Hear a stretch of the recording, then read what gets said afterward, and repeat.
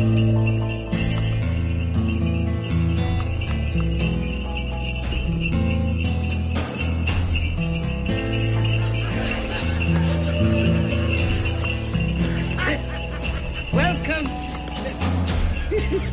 Welcome.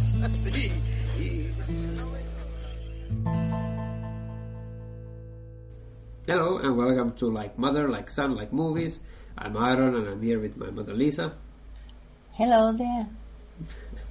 And on this episode we are going to talk about Jim Jarmusch's 2016 film Paterson. It's the second film from Jarmusch that we are talking about in our podcast. Yes, yeah. The time before we talked about in our vampire mini-series, vampire season, we talked about Only Lovers Left Alive, and I'm really excited that we can go back to his universe and his movies. And you know, like when it came out, like in the late 2016 in the winter time, I started to hear like comments and critics and new rumors about the film before I saw it myself. And I heard I heard these things from my friend who told that he's like an older couple of friends went to see it, and they said to my friend that it's boring. Oh. That they saw it and they thought that it was a very boring movie, that nothing happened. And that's exactly the point in the whole movie. That nothing really happens, you know, that it's very unplayed, you know, like it's very daily life, it's very subdued, yes. And it's the normal... It's a repetition of days for 1 week. It's and that daily life can be quite boring in some ways, you know. It can be just the mundane, same things that you go over and over again, and you just live your life, you know, go to work and you come back home and everything. But the movie tries to focus on the beauty of this. Yes. That it's exactly that, you know, like just concentrate on that and focus on it for a while and just, you know, see the beauty in that mundane banality of life, you know. Yes.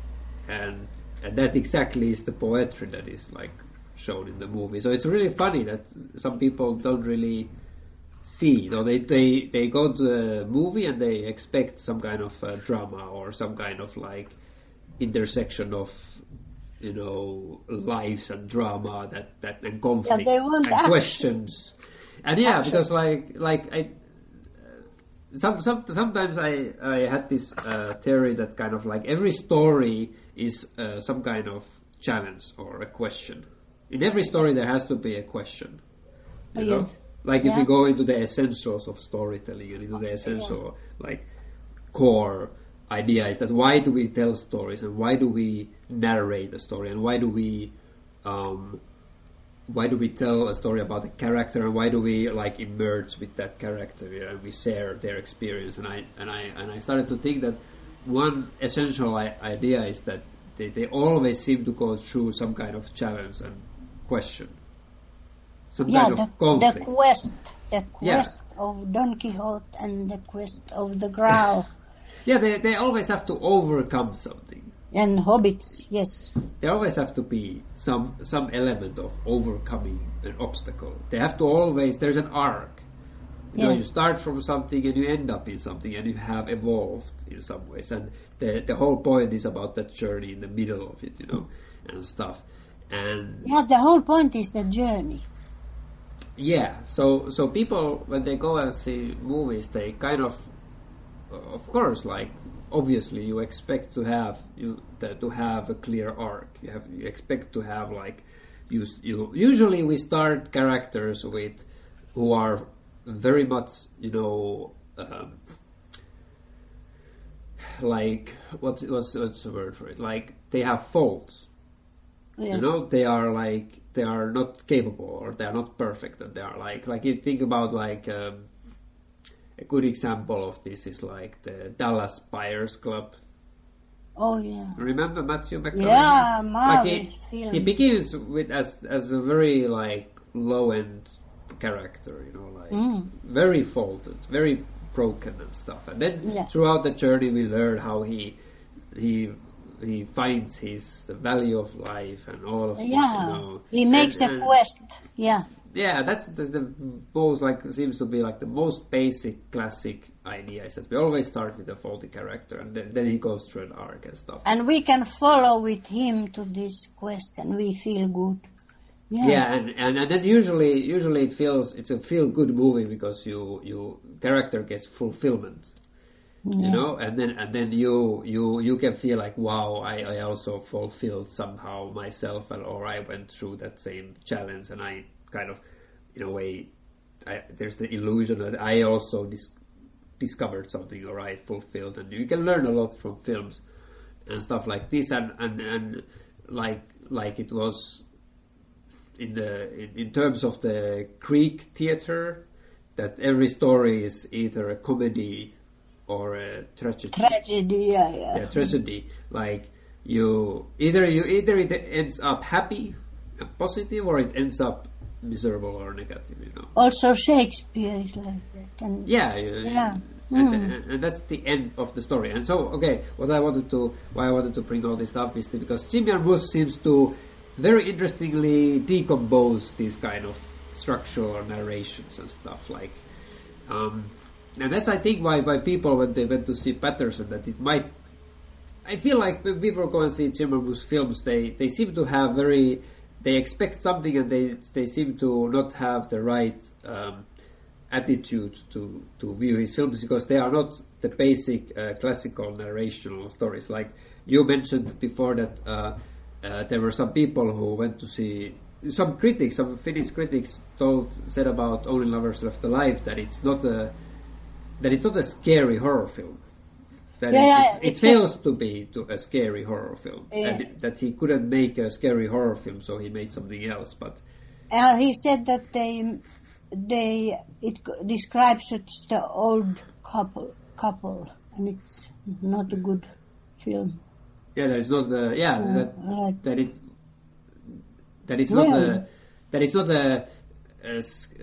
it fails to be a scary vampire movie, but the whole point of that movie is that it's not supposed to be a scary vampire film. It just takes the element of the vampires and there's another kind of story. There's no Christopher Lee there. No. Yeah. So Patterson is the same, you know, like people expect it to be something interesting, a drama or a conflict or something, and there is a conflict.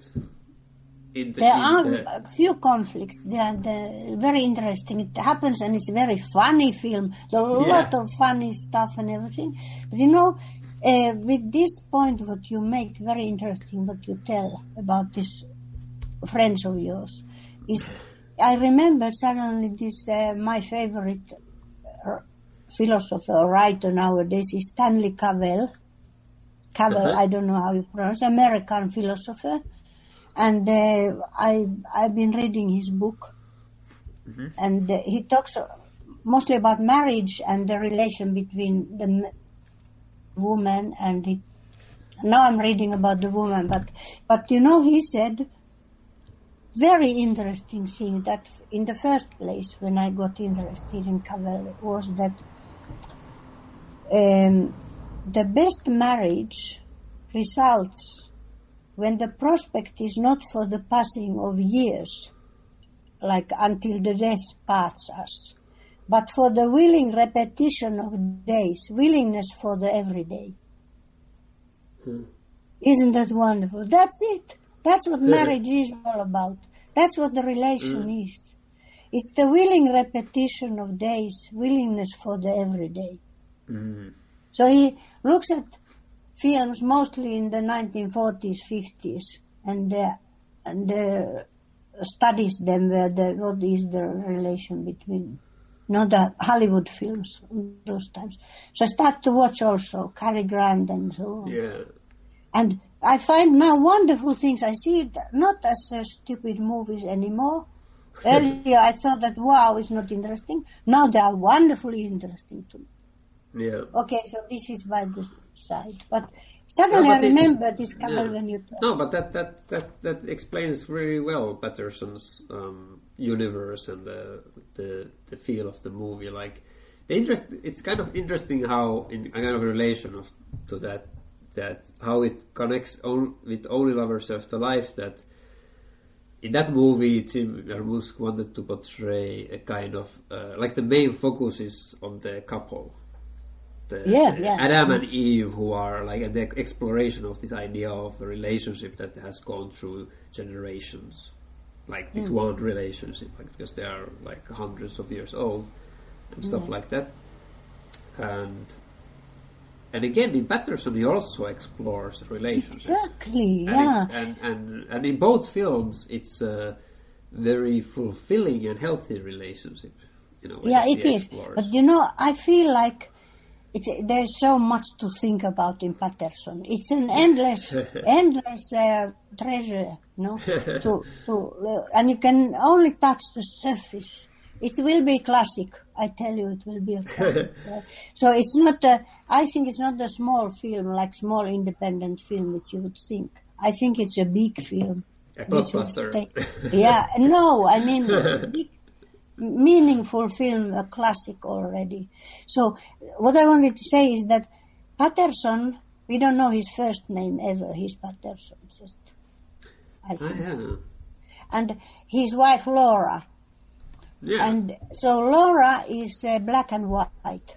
No, it's and Patterson is the one I think who creates here the gray areas. He likes not the black and white. He likes all the gray areas, and that's the interesting, the everyday, the everyday, the gray. And Laura is for black and white. No, like literally, he's all interest in her life is that she's just obsessed about black and white tones, and that's the extreme contrast. Like she's literally like painting everything in the house like black and white, and like that's her style. And there's this wonderful scene when they go and see old horror movie, black and white horror movie, and then when they come back, Laura says to Patterson that wasn't it amazing that the movie was in black and white or something? Yeah. It's one of the funny things. Yeah, like that's what he liked. He liked about the movie itself. It was black and white and stuff. Like she's it's literally her whole like interest. So that's why what you meant is that she's the black and white. Yeah, this Jim Jarmusch is so wonderful. It's so wonderful when he makes this to find out all these meanings there in the down to the surface, down from the. So the movie which they see is Island of the Lost Souls from 1932, very old. And this Kathleen Burke, who is there, is a Panther woman, a savage. Yeah. So she's a look-alike to Laura. Exactly looks like Laura. And that's also interesting, really. And the funny thing, where you can go and deep in this Patterson, deep into things, in many things. And for instance, this movie they see.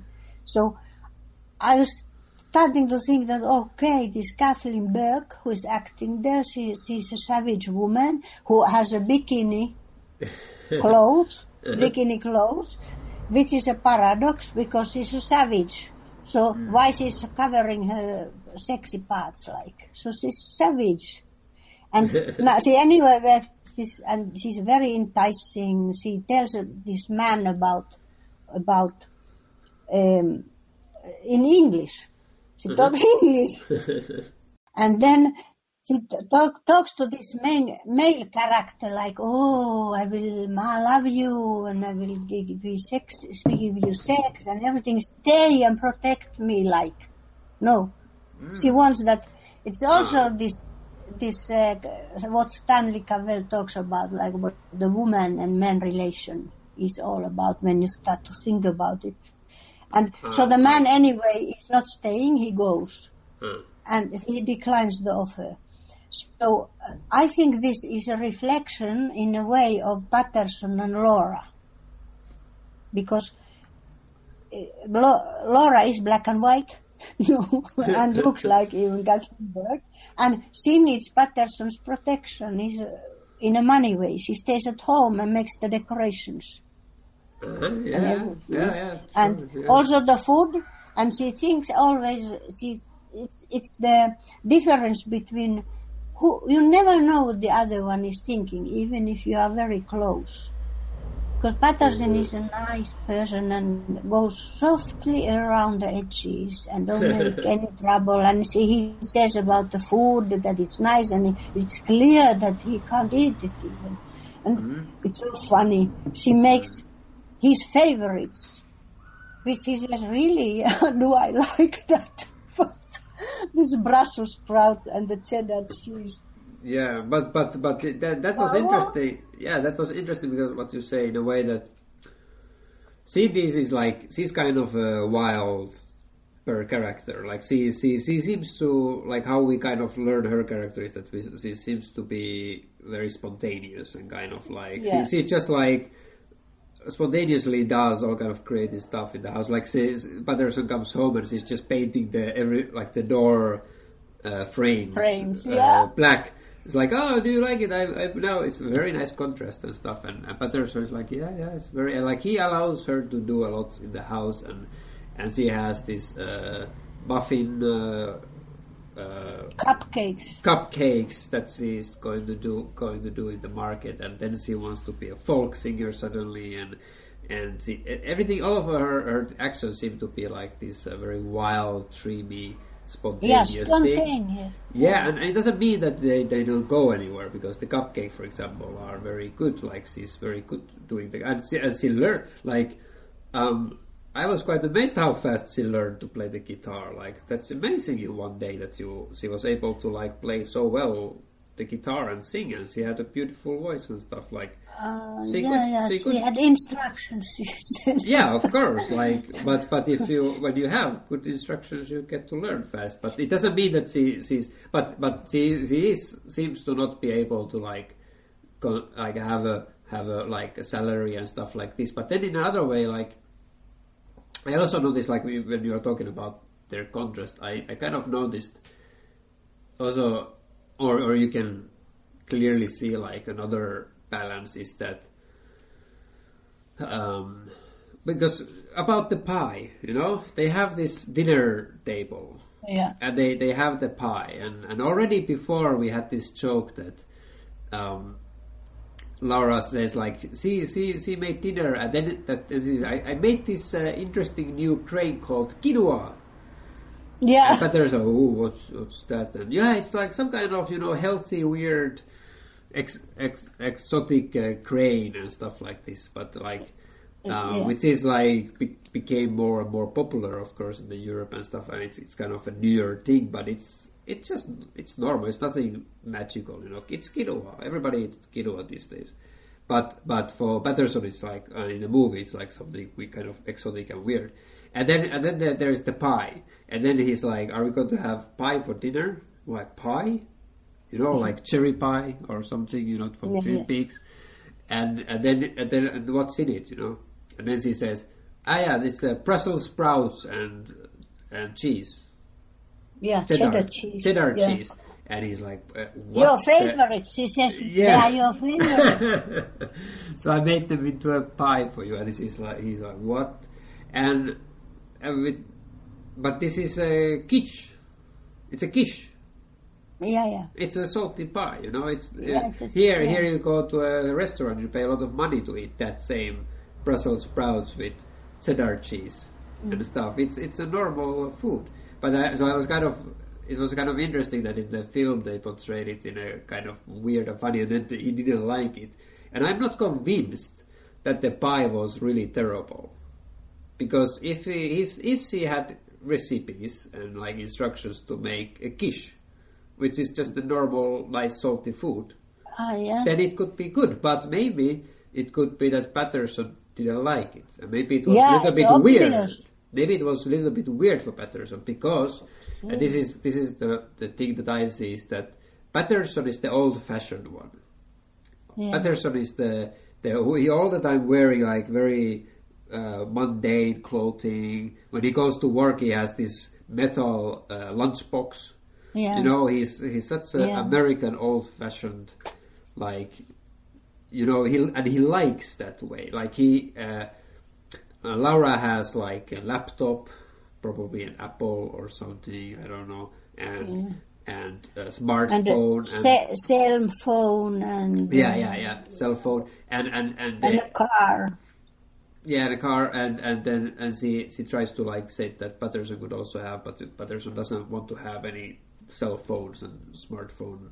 He doesn't like all this stuff. He has a very normal, old-fashioned watch in his hand, and so Patterson is the old-fashioned, and Laura represents the open-minded, new wave, you know, cultural and modern globalization. You know, this, and they're kind of a contrast, meant to be in a way of each other, but also maybe the interesting thing about this is that even though they might be very different in their characters and in their ways and stuff, you see how well they play together. Yeah. How well they learn, how much they love and respect one another, and how they support one another and stuff. And it's you can see that Patterson, for him, it's enough that he has this little tiny house, whatever color it is or whatever, and even the dog there and everything.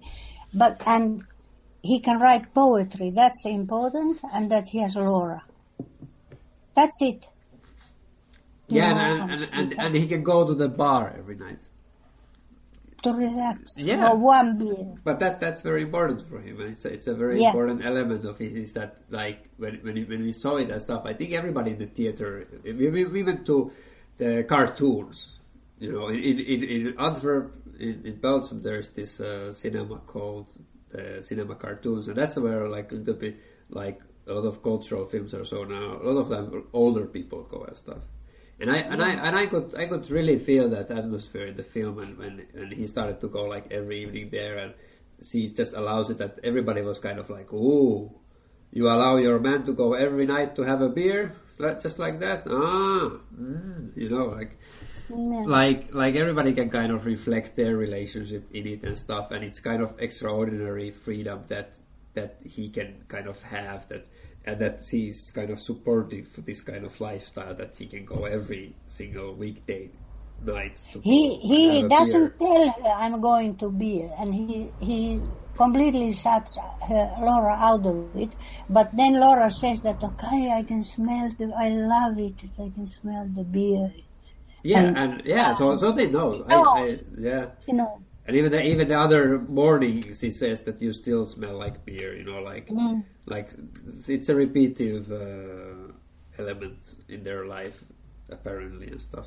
But it's kind of interesting to how Zimmerman kind of portrays this. It's very complicated film, and in many layers. It's enormous layers in it. It's not boring at all. Exactly like it's. Like you say that she is innovative and spontaneous and so on, but in another way, this Patterson is innovative and spontaneous in his poetry and things. You know, in another way of life, he's not busy all around.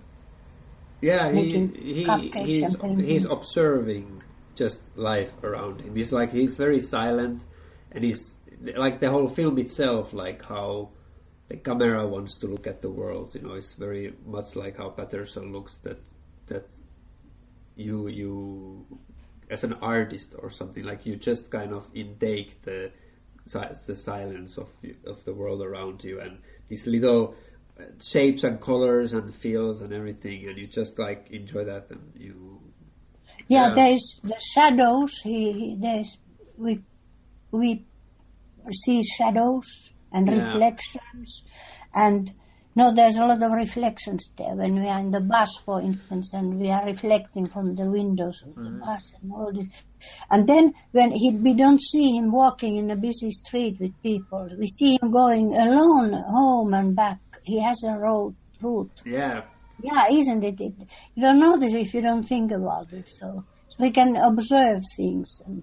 Yeah, you see him alone. That's true. Like he's not. And there are busy roads and stuff in like there's a center or something, but you always see him alone. Bus. Yeah.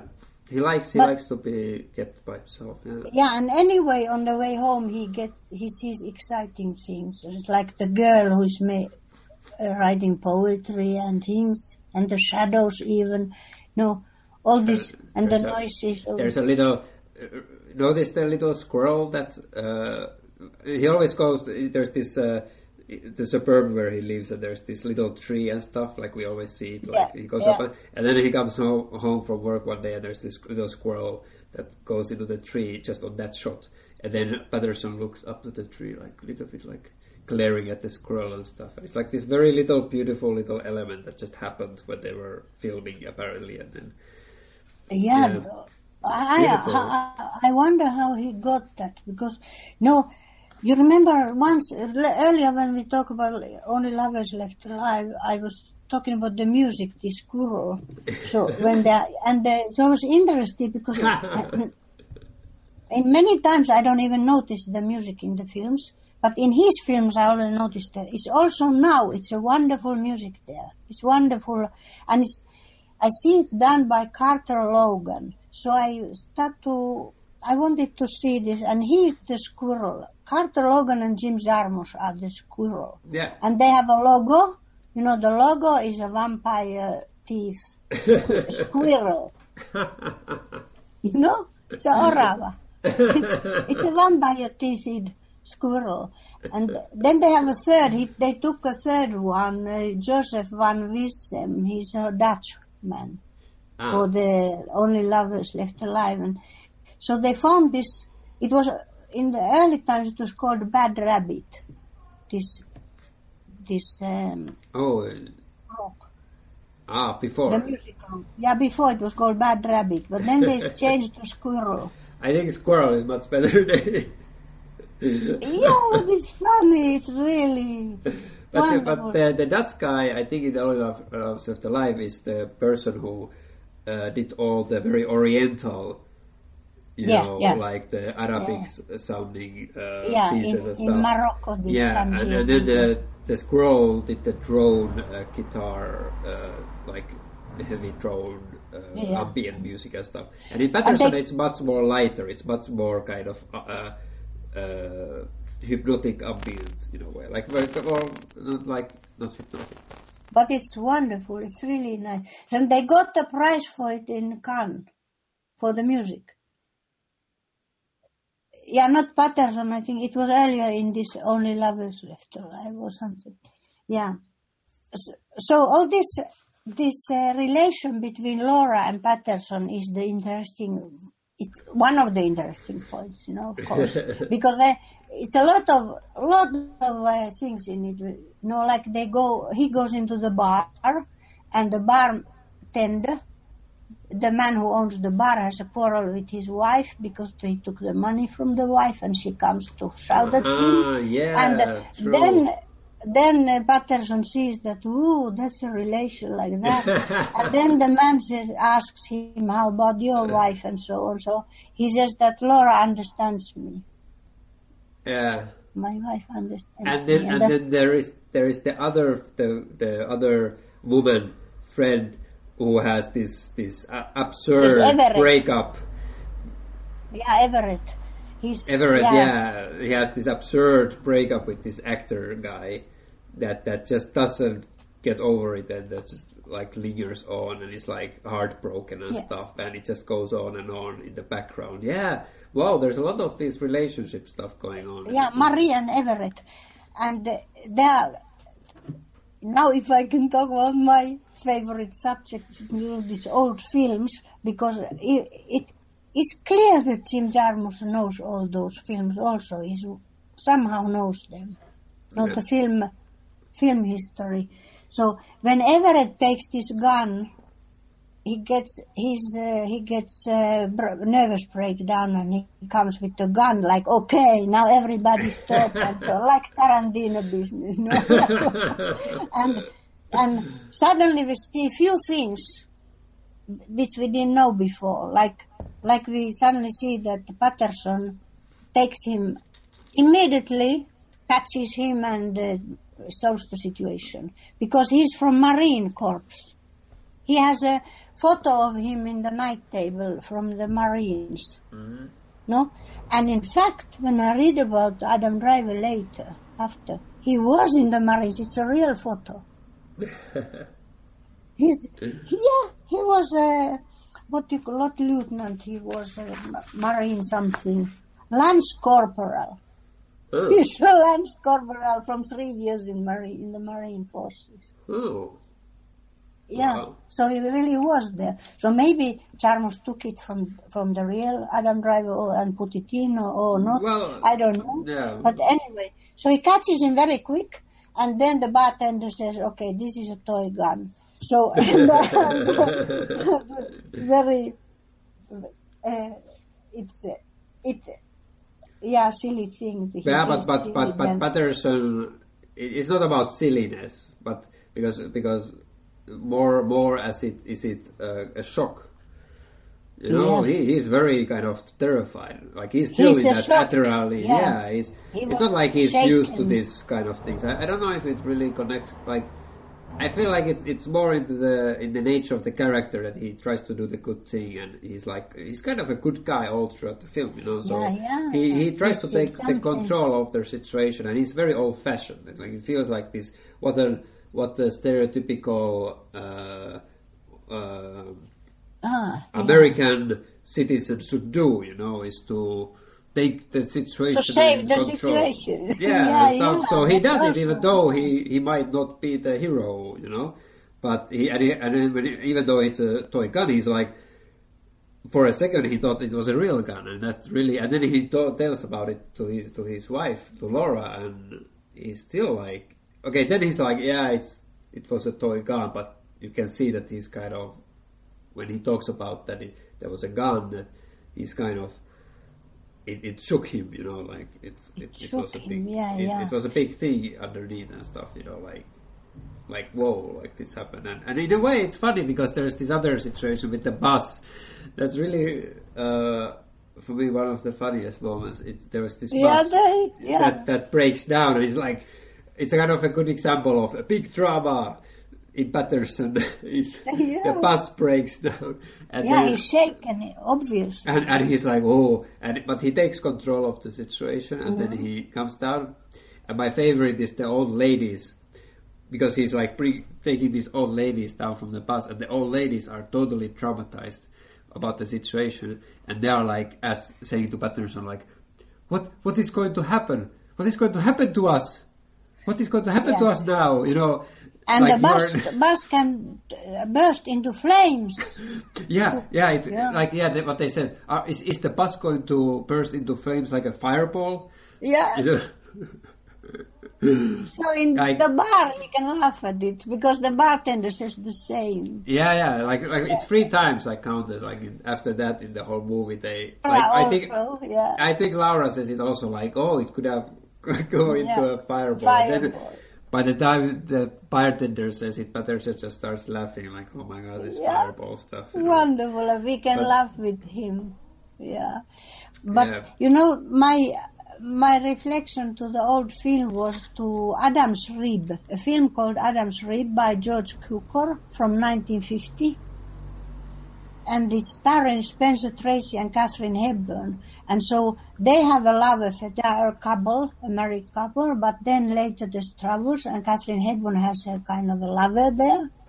And so he's jealous, and he comes with a gun, bursting in with a gun, and trying to say, now I will kill you. No, with a revolver, exactly like here. And they are really traumatized. They are very afraid. And then he turns the gun and eats it because it's made of licorice. It's made of licorice, licorice. So really? Wow. So maybe you've seen this film and there are such things in the old films. There are interesting things in this, and it's also a black and white film. Yeah. Yeah. Laura would have liked it probably. So the third devastation, there was this, and then there was that one, and then there was the third devastation was when Marvin the dog eats the notebook. Or shreds it. He doesn't need it. Yeah, that's a huge. That's the big conflict of the movie in a way. Like that's. I feel like everybody who watched it, like I remember in the theater, everybody like gasped. Like everybody was totally shocked, and it doesn't get easier every time you see the film. It's a horrible moment. And Laura is perfect there. She's really in the moment she's understanding. She's angry with the dog who goes to garage. And so, and Patterson shows his gentle mind by taking the dog out of the garage, of course, immediately. He takes him out, and then Patterson, somehow we get the impression that he thinks that he's anyway not a good poet, so, no? Well, depressed. It's kind of interesting moment because, like we said, like before he was always in control of the situation, like the bus and the gun and stuff like this. But now it's like, Now he really needs like something to pick him up from it again. Like it's not so simple anymore to just say, okay, whatever, and go, because it's like, I don't know. It's like your whole work that you have done, and all those emotions, like those moments. Because when the poetry, like we haven't even talked about the poetry itself, in the movie, but it's like hypnotic, and Adam Driver acts perfectly. Like when he writes poetry in the film, he has this expression and this. I think he really understands something deep about that creative process of where does that poetry and that creativity comes from to an artist in general. Like I think his face and these moments of when he writes his poetry is one of the best representations of creativity. The other one being Takeshi Kitano in Hanabi, I would say, is another great creativity representation. But Adam Driver in this one is like absolutely perfect, and I think, in a way, all of that magic, that moment that is kind of not there, it's in the Notebook. The Notebook is magical. It's something very extraordinary, something irreplaceable. It's not like life, like a human life in a way. You cannot just replace it like that. And so in a way it's like I compared, in a way it's like human life. So when an artist loses that it's a major conflict. It's a major catastrophe, Yeah, for yourself.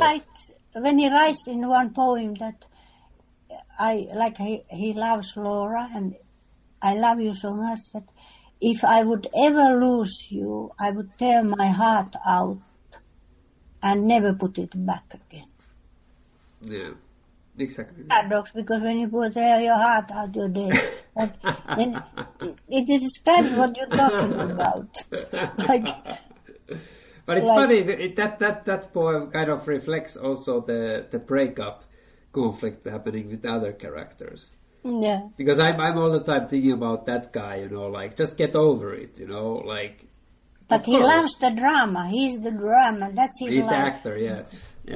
Just opposite Patterson. He's not a drama person at all. And this Laura is a different type. She's a romantic thing, but also we hear that she's from Iran. No? She's listening to Iranian music one day at home and lying on the floor painting, and she has this scarf in front of her face. Smell of the paint. She's preventing the smell of the paint, but it's like reflection on the Islamic covering of the woman. You have to wear scarf if you go public in Tehran or Iran somewhere. Yeah. The woman in all the films. Yeah. You see it, yeah. So there's a allusion to that, and she also has this dream that Patterson is riding a silver elephant in Iran desert. Persia. Yeah, Persia is Iran. Yeah. But yeah. So, it's in ancient Persia, yeah. Yeah, but then they say, like, did they have elephants in ancient Persia? And she said probably not. Probably not, but Patterson is driving a silver elephant every day in Patterson. Yeah, It's true. bad. Yeah, True. so it's a romantic way of seeing. She's a romantic person. But for me it's interesting that Laura doesn't seem an Arabic name. It's not an Iranian name. Now, yeah, also she's So she's a really intrigue. So if she comes from Iran, how come she has Laura as a name? It sounds more like she was born in America and she was given the name Laura. Yeah, or maybe she changed her name because on her nightstand is completely different stuff. They this Jim Jarmusch shows us what Patterson has. Yeah. He has his parents, mother and father, and photos, and himself as a Marine, and the toy bus and toys and things. And then Laura has not that. She has art pieces there, art pictures, and then only one photo of a girl and a boy, so maybe she's a twin or something, and it's from her childhood. Yeah, she don't have a family there, and you can start. It's very carefully set all that. There. It's what you call it? It's a kind of a secret. We don't know what's her background. We don't know really background on any, except from those what we can guess. Yeah. Yeah. Yeah, so, like Patterson's last name, or we don't know. He's just Patterson. His Laura's first name, I think. We don't know his first name. His surname. Oh, we don't know even that. Which one? Oh, I never thought. I thought it's his surname. Yeah, I don't know. It can Patterson be a first name also. Yeah. But. So anyway, he wakes up every morning before the clock, like before the alarm. Yeah. Well, I never hear the alarm, even if he sleeps because he puts later. It off. Yeah. But even if is there an alarm? Yeah, there's an alarm clock, but he puts it off. He wakes up before and puts it off, and then puts his watch on his hand, and then caresses Laura every day. It's wonderful.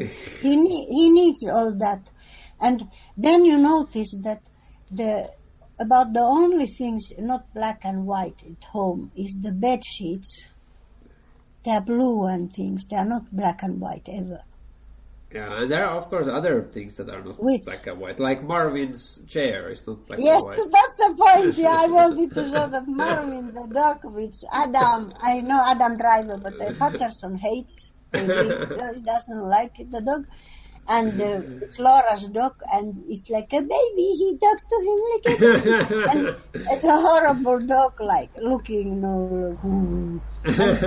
he has that kind of a colorful carpet under. A Persian carpet or colorful, under him. Yeah. And the paintings which he painted from the dog on the wall, really horrible. But that's about the only things. And also the cellar. There is it's a place for Patterson where he writes. Very, very Patterson. Yeah, it's his man cave. His own cellar. Yeah. So then I want to talk about another old film which I saw, which connects to Patterson, came to me exactly with Patterson. It's from 1947 called The Bishop's Wife. And you have the Cary Grant and Loretta Young. I don't think I looked well, because it's easy to find old films when you just put Cary Grant and then I collect like them to my mind. So Loretta Young is married to David Niven, who is a bishop. Yeah, and Cary Grant is an angel. He's a man angel. Yeah, he comes to the ground, to the earth. Oh, like the German movie. What? Like the German movie. I think it came later. Yeah, Wim Wenders. Yeah, the clouds over Berlin. Yeah, something. Yeah. Huh. Exactly, yeah. But this one is in 1947, so he comes to help people in their troubles, and he knows all about the people, all their secrets and everything, because he's angel. So he can go and tell them, and people love it when he tells them about it, in that thing, what you had then and there, and so on. And so they can get clear the troubles. He helps everyone very nicely, and he's this handsome man, Cary Grant. Yeah. And then Loretta Young has a problem because the husband is a bishop who is going very much trying to find money to repair the church, and busy and don't go anywhere with her and doing nothing with her. And so Cary Grant, the angel, goes and does things. They go to skate and do and all kinds of things. Yeah. They are busy. So it's very, very nice movie. It's really interesting movie. Really nice. Yeah, everybody should see it. It's real fun and how does it connect with Patterson? Yeah, so about the Patterson, the point here is that in the end, the bishop all the way doesn't learn anything, but in the end he says that okay, because he says to the angel, to Cary Grant, that okay, you can have my wife, you can have the woman, because she likes you anyway better. She will have a nicer time with you than with me. So the angel answers him that look, that looks like that, but you have one thing which I don't have, which is the most important thing. You have a body. So use it with your wife. It's important to her. So I remember this when I see Patterson, and it's kind of, it's important to have the bodily contact, and as much as all the other stuff which you have in spiritual together and fun and everything, all the actions or whatever your daily things. It's a wonderful film, this, and I never seen it anywhere else done. And in 1947, they said that. Yeah. That the body is important. It was all censored that time. Even you couldn't show any love making and anything. But you could say that. Maybe that was kind of like a way of talking about some kind of, like sexual subtitle. To try to give the message about how important bodily touches and connection is, but without saying it, Yes. But just about body, but it's very quite clear of what they mean. Yeah, he says only that one sentence there. But Jim Jarmusch deals it very gently and nicely in this film. They don't make sex and things in this Patterson. They have very gentle bodily contact. They sleep in that bed every morning. They wake up together, and the sheets change and the positions change when they, you see it every morning is different. Yeah. Yeah, but the same in a way. It's same and different. Wonderful. Exactly, I just so much love this Jim Jarmusch. Yeah, this is like his most accessible film. Like this is like very like. Only Lovers Left Alive can be also viewed for some people, but it has that vampire stuff and some blood stuff, and maybe some people cannot really feel blood and stuff, but Patterson doesn't have any blood, or it doesn't have anything. It just is very mundane, everyday life. But what about this Jim Murray? What you call it? This Bill Murray. You mean the film Broken Flowers? Yeah. But in that there's a lot of like sexual innuendos, like not just innuendos, but like it's all about the fact that he was a ladies' man and that he he goes through all the women that he had affairs and relations with and stuff. So it's a kind of like there is the world of what decadence. And maybe that can be for some people a little off-putting. Like I don't like decadence. I don't. That's decadent subject matter and stuff. I like very more traditional, world things, and one relationship per lifetime, and that's like Swans, and that's Patterson. It's very accessible for the people who it doesn't challenge you a lot. That's the film, but in a way, it was when I went to see it, it was something very hypnotic for me. The film. It's edited beautifully. There's like images and moments in the film when he's like driving the bus or having his lunch break and he's writing. You always have the lunch break on this waterfall, and when he starts thinking about poetry and when he has that creativity and the images start overlapping on each other, like the waterfall and the water flows through, and then we see the Himbasi on the bus, and then we see overlay of the handwriting of the things, and then we have the overlay of the text appearing. Like it's literally the poetry is literally written on screen in towards you, and he's like, and you would expect, like it was first a little bit off-putting that,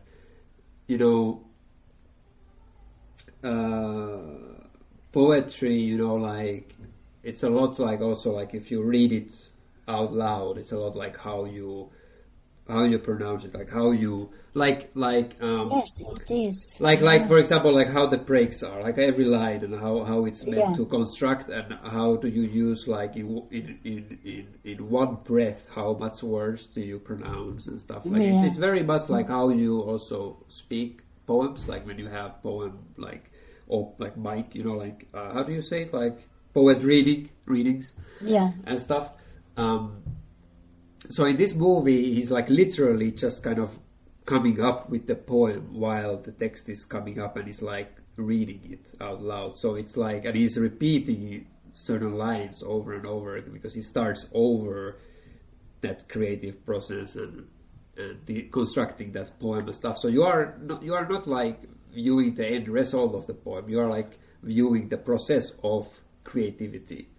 And that's very, very beautiful. At first it was a little bit off-putting, but you go into this very wonderful, magical place, which is the process of creativity, and in that way it speaks a lot into how an artist works, and in that way it's a very beautiful portrait of that character and stuff like this. And for me, when I went to, it's a very like kind of slow, and the editing is kind of hypnotic with the music and like how I explained. So when I went to see it in the theater, it had something very much similar to Tarkovsky's movies. The Russian Andrei Tarkovsky, because Tarkovsky represents for me a moment in life when I had a lot of like stress or a lot of concern and very, very dark time, and I went to this old theater in Helsinki called Orion, in Finnish. Went to see, and they see a lot of like old films, and they had all the Tarkovsky films playing there. So I went like almost every day, every week. I went to just sit there, and Tarkovsky represented me an escape, like the ultimate therapy of the pressures of real life. I could just go and sit there and be in this dream, these Tarkovsky's movies, and not like an action blockbuster dream, but this slow meditative dream. Like I could really process my anxieties. Anxieties and all the challenges and stuff like this. And Patterson also kind of did that same thing. Like when I went there, it was such a refreshing counter reaction to films in general and to life. Like just calm down and just enjoy that mundane everyday routines and stuff like this. Yeah. And it was wonderful. It was wonderful to just be in this nothingness in a way. And that's in the way that it really reflects the poetry of it, you know. Yeah, and here we come to William Carlos Williams, who was from Patterson also, and how skillfully this Jim Jarmusch entwines this poet, all those poets and all the poetry, because William Carlos Williams got inspiration from Ezra Pound. Who was Ezra Pound? He was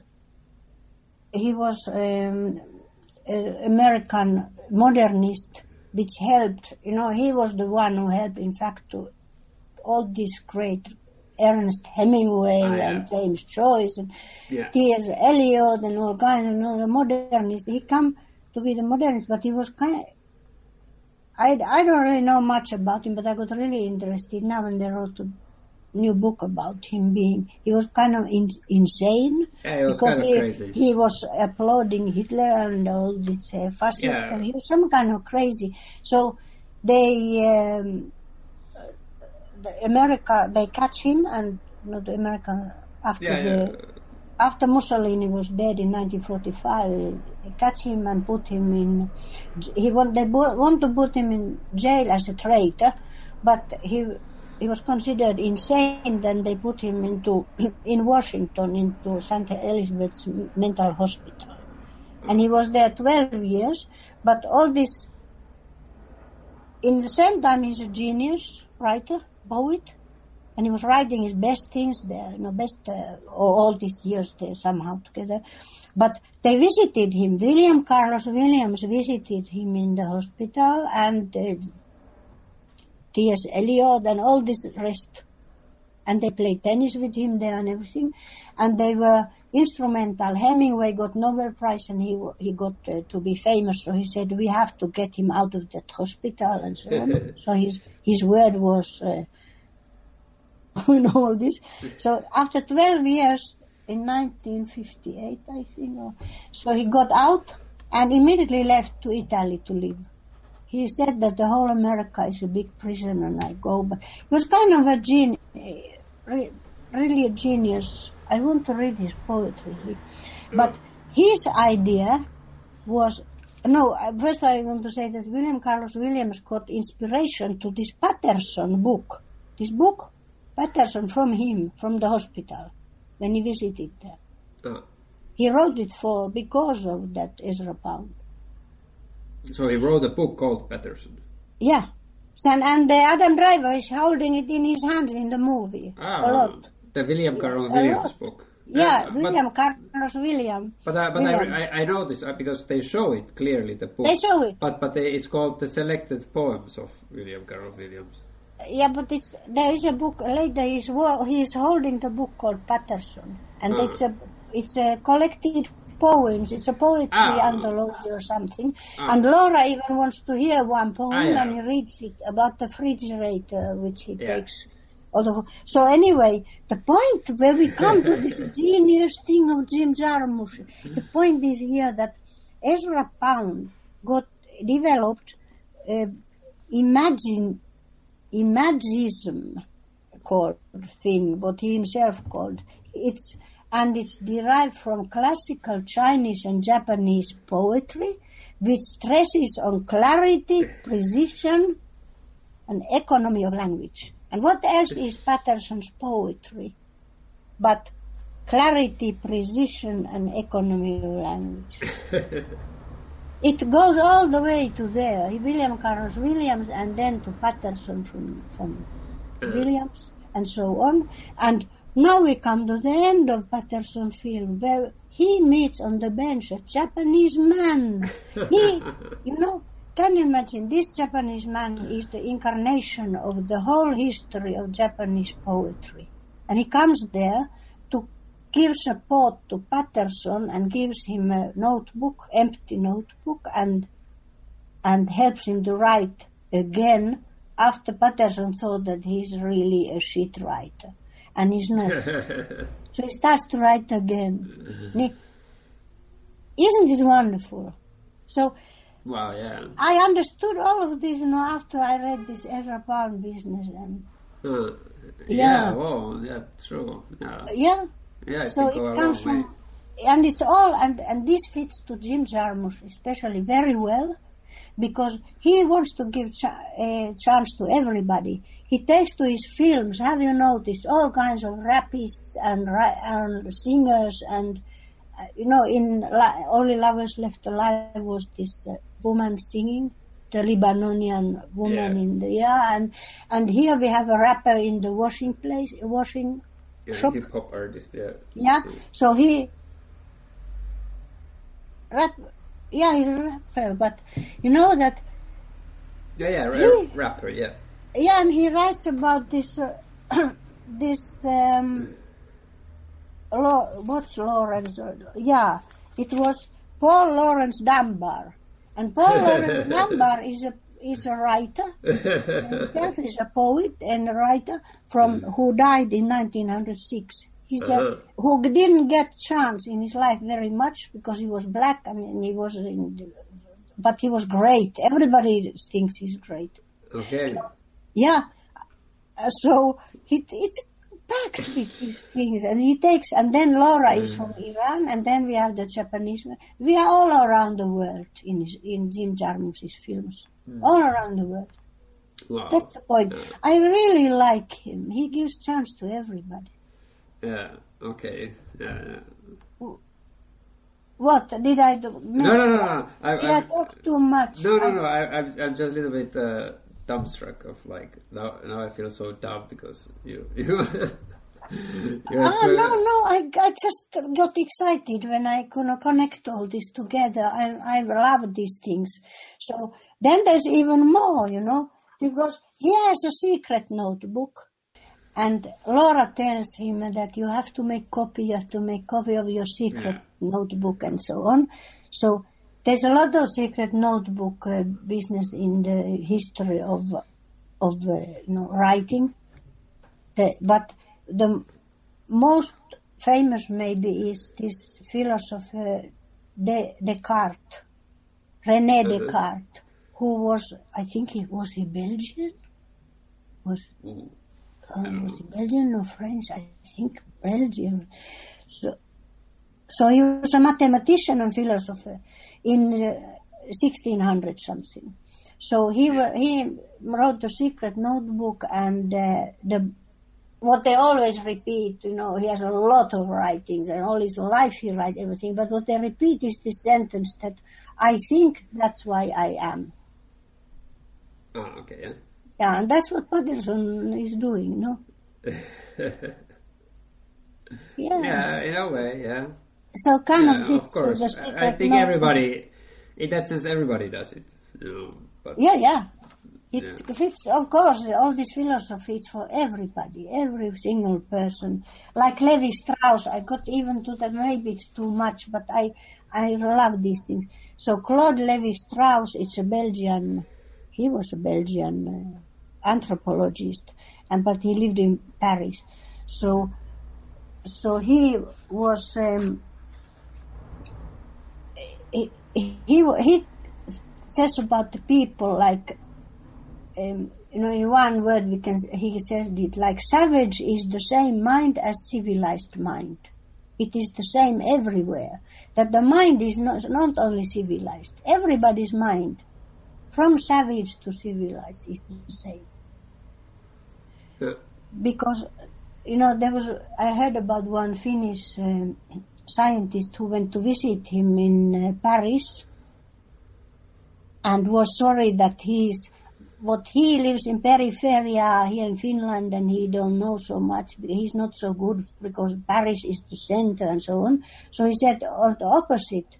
The center is always where you are. Yeah. That's what Patterson also. No, it's it's beautiful. Yeah. So finally, I come to Tove Jansson, my favorite Moomin writer. Yeah. So what I realized that this Tove Jansson stresses in her Moomin books it's always tension between society and the individual independence, you know. Mm-hmm. It's a tension between. But Patterson is stressing, but we'll start to think about Patterson in this connection, and I think he stresses to stay aside from the tension in society. Aside, away. Yeah. He's going through and hearing what the twins talk about, the people talk about in the bus and all, and seeing everything, and then taking them and putting them into his poems, like, you know, going through the motions and making them in the poems. Like Laura makes a dinner, he makes a poem, you know, like something like that. So he makes her cupcakes. Yeah, he makes a black and white cupcake. And he does all kind of like, well. See, Laura does all kind of little things. Like when he opens his lunchbox, you know, it's full of these beautiful little things that Laura gives. Wow. It's really amazing. Like there is this orange in the lunchbox, like just like a complete orange, but she has like with an ink, she has drawn these beautiful icons. Oh, yeah. All over the orange and stuff, and it's such a beautiful little artwork by itself, you know, and. In a way, Laura represents this kind of character who fills her every little bits of her life with this creativity and this mind and everything. So, in a way, she also takes aside all those things and like captures them and processes them, and you know, like that's something that I've kind of like have been thinking for a long time in my life, that. I start to like, I don't know if it's the right place to like talk about it like too deep, but I started to feel like that, you know, the word or the how we used to how we conceive art has become very much like or it has been already for a long time, maybe like I don't know the word for it, but it's hard for me to kind of get around to it, like how to explain it. Like, okay, let me explain it this way. Like, we went to in a long time ago in Helsinki. There was this theater play, but it was a very interesting kind of experimental theater play. And it was a play that was in the complete dark. So you had to just go into this cellar, to this room, and it was complete dark. And then the whole play and the whole theater was what happens in that dark around you, voices and sounds and touches and characters and stuff. And you are kind of interacting with the play and stuff like this. So it's interesting. It was kind of fun. It wasn't perfect, but it was very interesting and fun. It was kind of a test, you know. They were testing, and we were kind of we were like going there, and it was all kind of interesting stuff. And I went with some friends, and afterwards I talked with one friend about it, and she had left like after 5 minutes or something. She just didn't like it or something. She decided to just go away. And we were talking about it, and she was saying that it was very pretentious. That she was like that it was art for the sake of art. Yeah. You know, like what's the point? What's the point of having this dark theater? Like just make a theater play or something. I don't know. And I was kind of wondering about it, and I said to her that why do you have to think about it as art? Why like couldn't it be just an experience?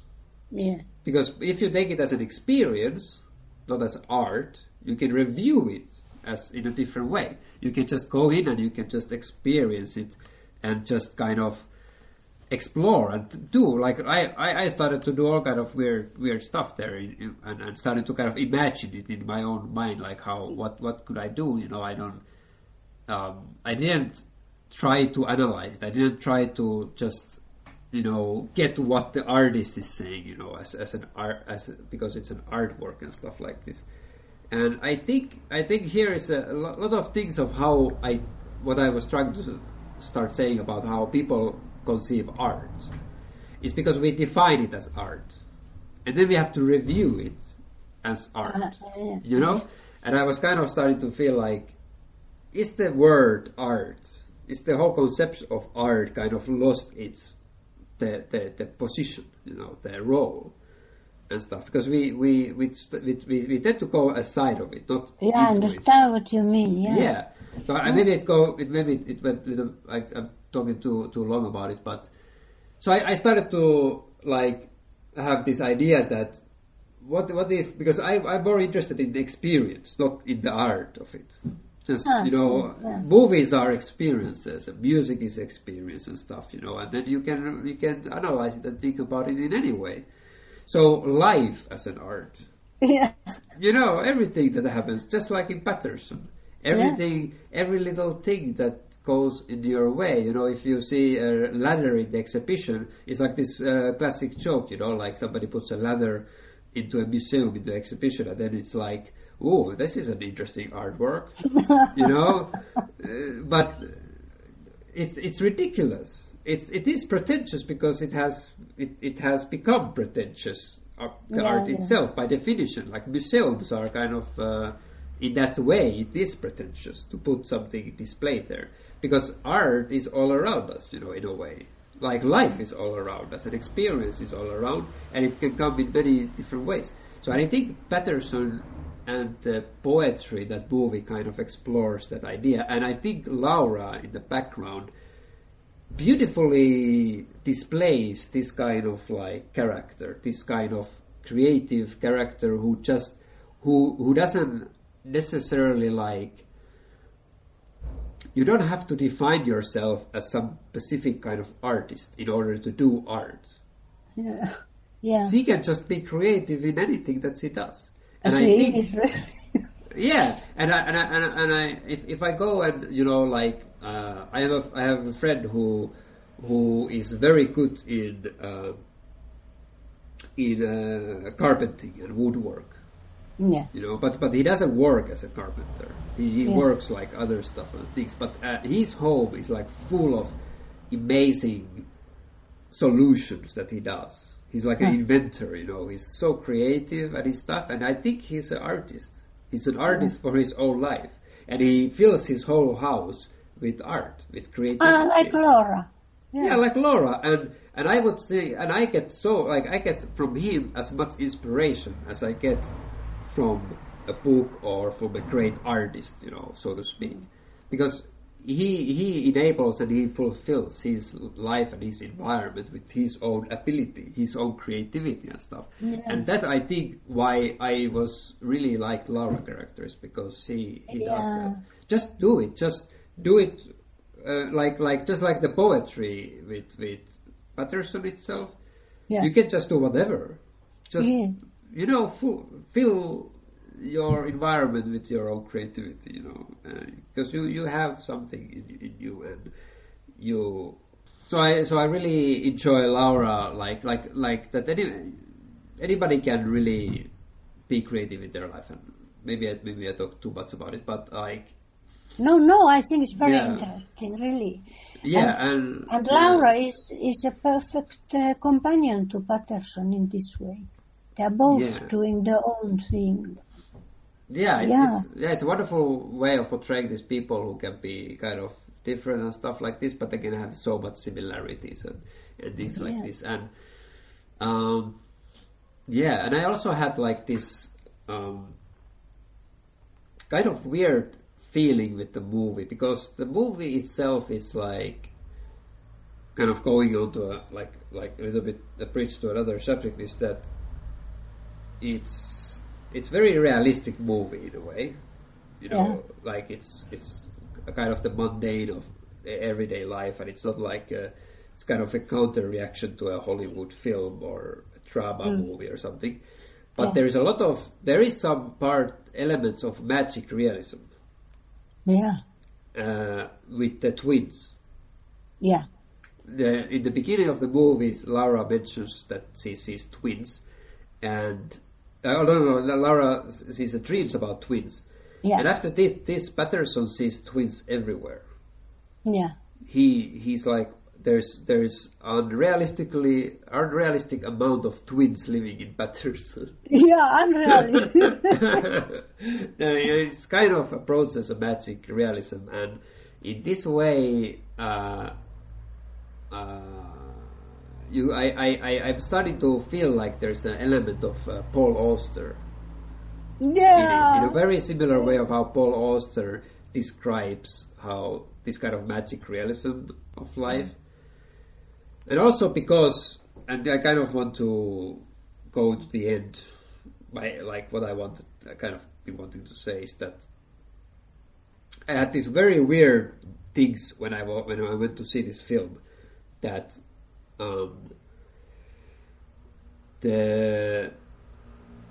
I started to have a lot of parallels to real life situations in the movie. Like the movie was somehow interactive. Very weird way how to say it, but because I was seeing so many parallels to real people that I know with these people. For example, the dog.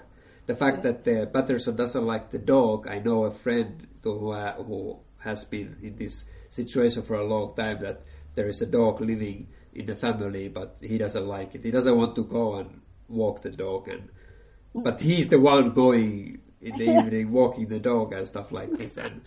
And I was all the time thinking about this guy. And there's also with Laura, there's another woman, who I was really struck by this, because I met this couple. I have this couple, and I met this man friend.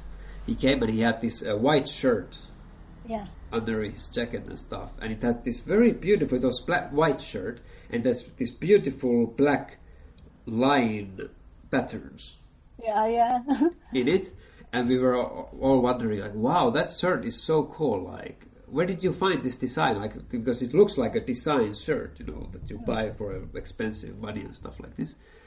And he said, like, no, actually, my girlfriend drew it on the shirt. like it was just a white shirt, and she just took an ink and just make this, just like Laura painting on top of her skirt and stuff. Yeah. And I was confounded, like, how is this possible that it's exactly the same as Laura, and I've been, ever since, I've been wanting my friend just go and see this Patterson, but I cannot say why, but just go and see Patterson, because I can't wait for her reaction to it and stuff. Yeah, that would be, I would want to be there when she sees it.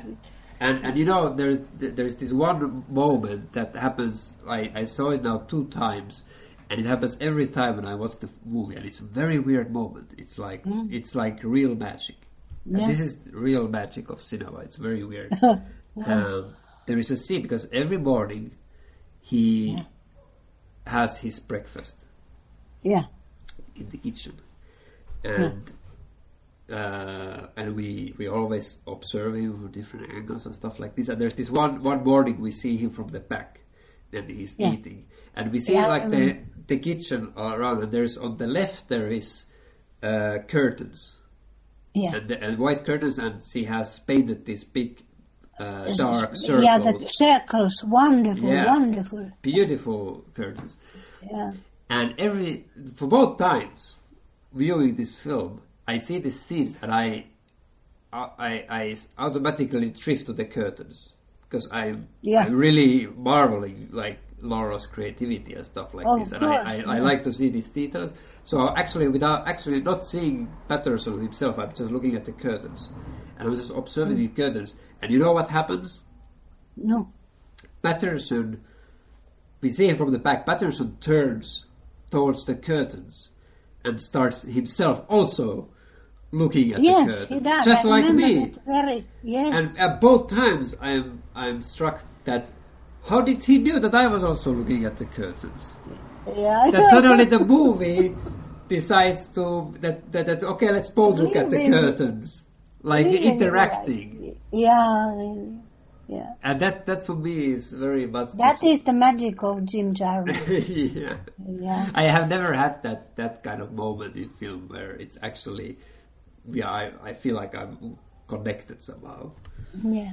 So we are going to wrap up. We have talked a lot now, but there is something which I would very much like to say still. Yeah. It's to the end, no? Like, when I think about Jim Jarmusch, no? Every time I think about Jim Jarmusch, I don't never have to think, when he comes a new movie, I don't have to think if it's brilliant or interesting. It will be. Yeah. It's sure. It's no question. It's 100% beforehand, guaranteed.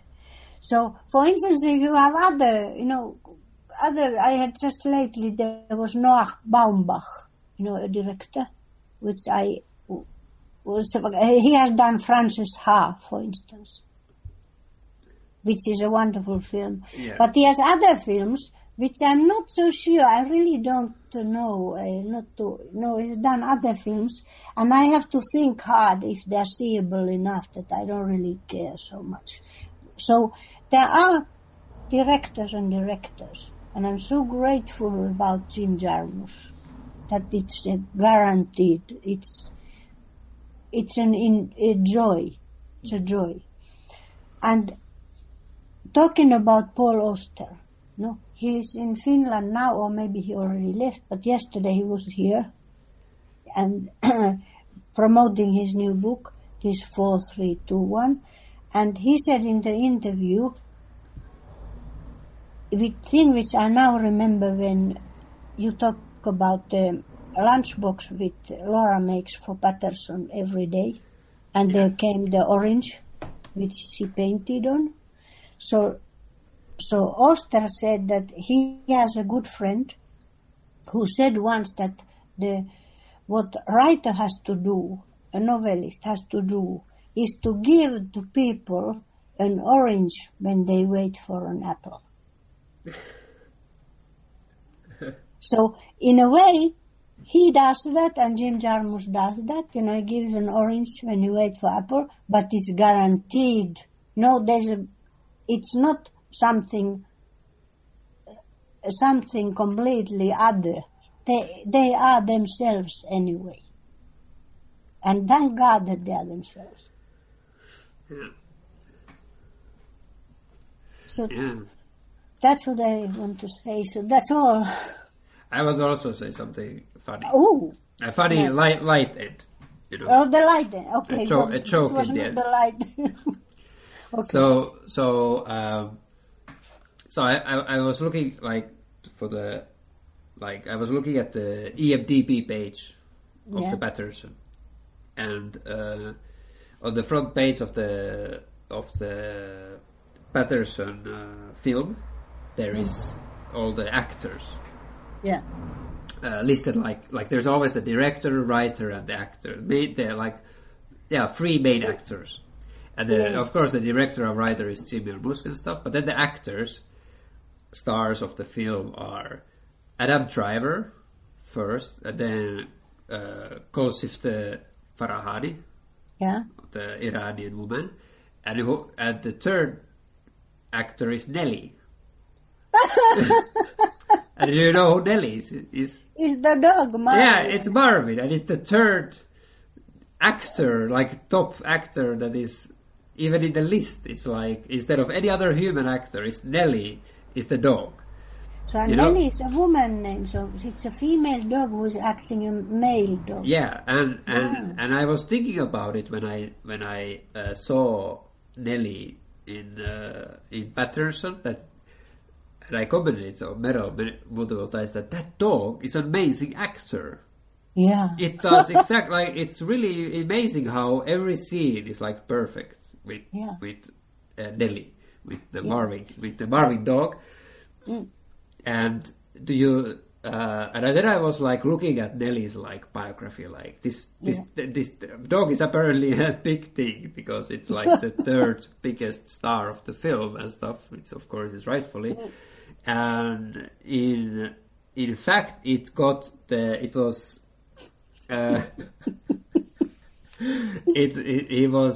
was nominated for Best Dog Actor at 2016 Cannes Film Festival for her performance, and she became the first to get Palm Dog Award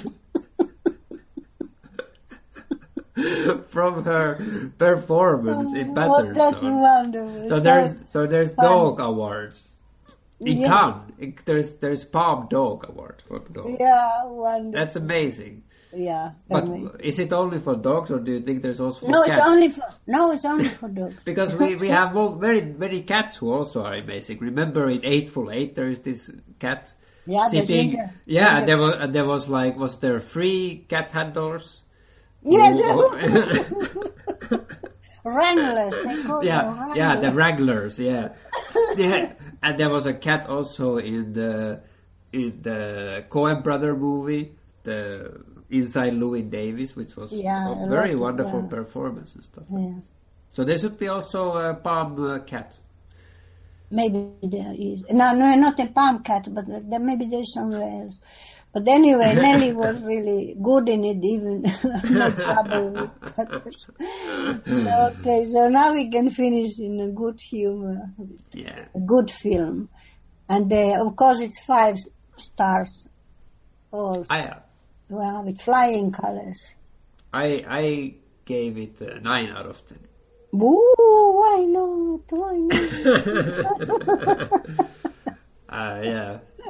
There was some things in it that didn't, like some performances weren't like nailed to the perfect. Like there were some parts where it just kind of something kept it from being like completely perfect. But personally, and for how it remains in my head and everything, it's a perfect movie. Yeah. So we can thank everybody. And it was a beautiful discussion, for fun for me at least. It was wonderful. So thank you and goodbye. Yeah, thank you. Bye-bye. Okay, bye-bye.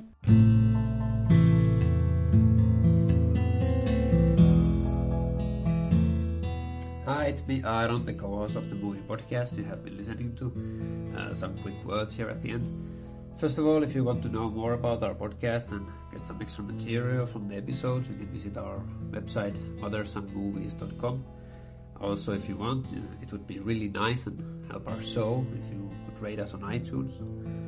The music that you heard in the beginning and now in the background was done by Kevin MacLeod with my additional remixing of our intro track.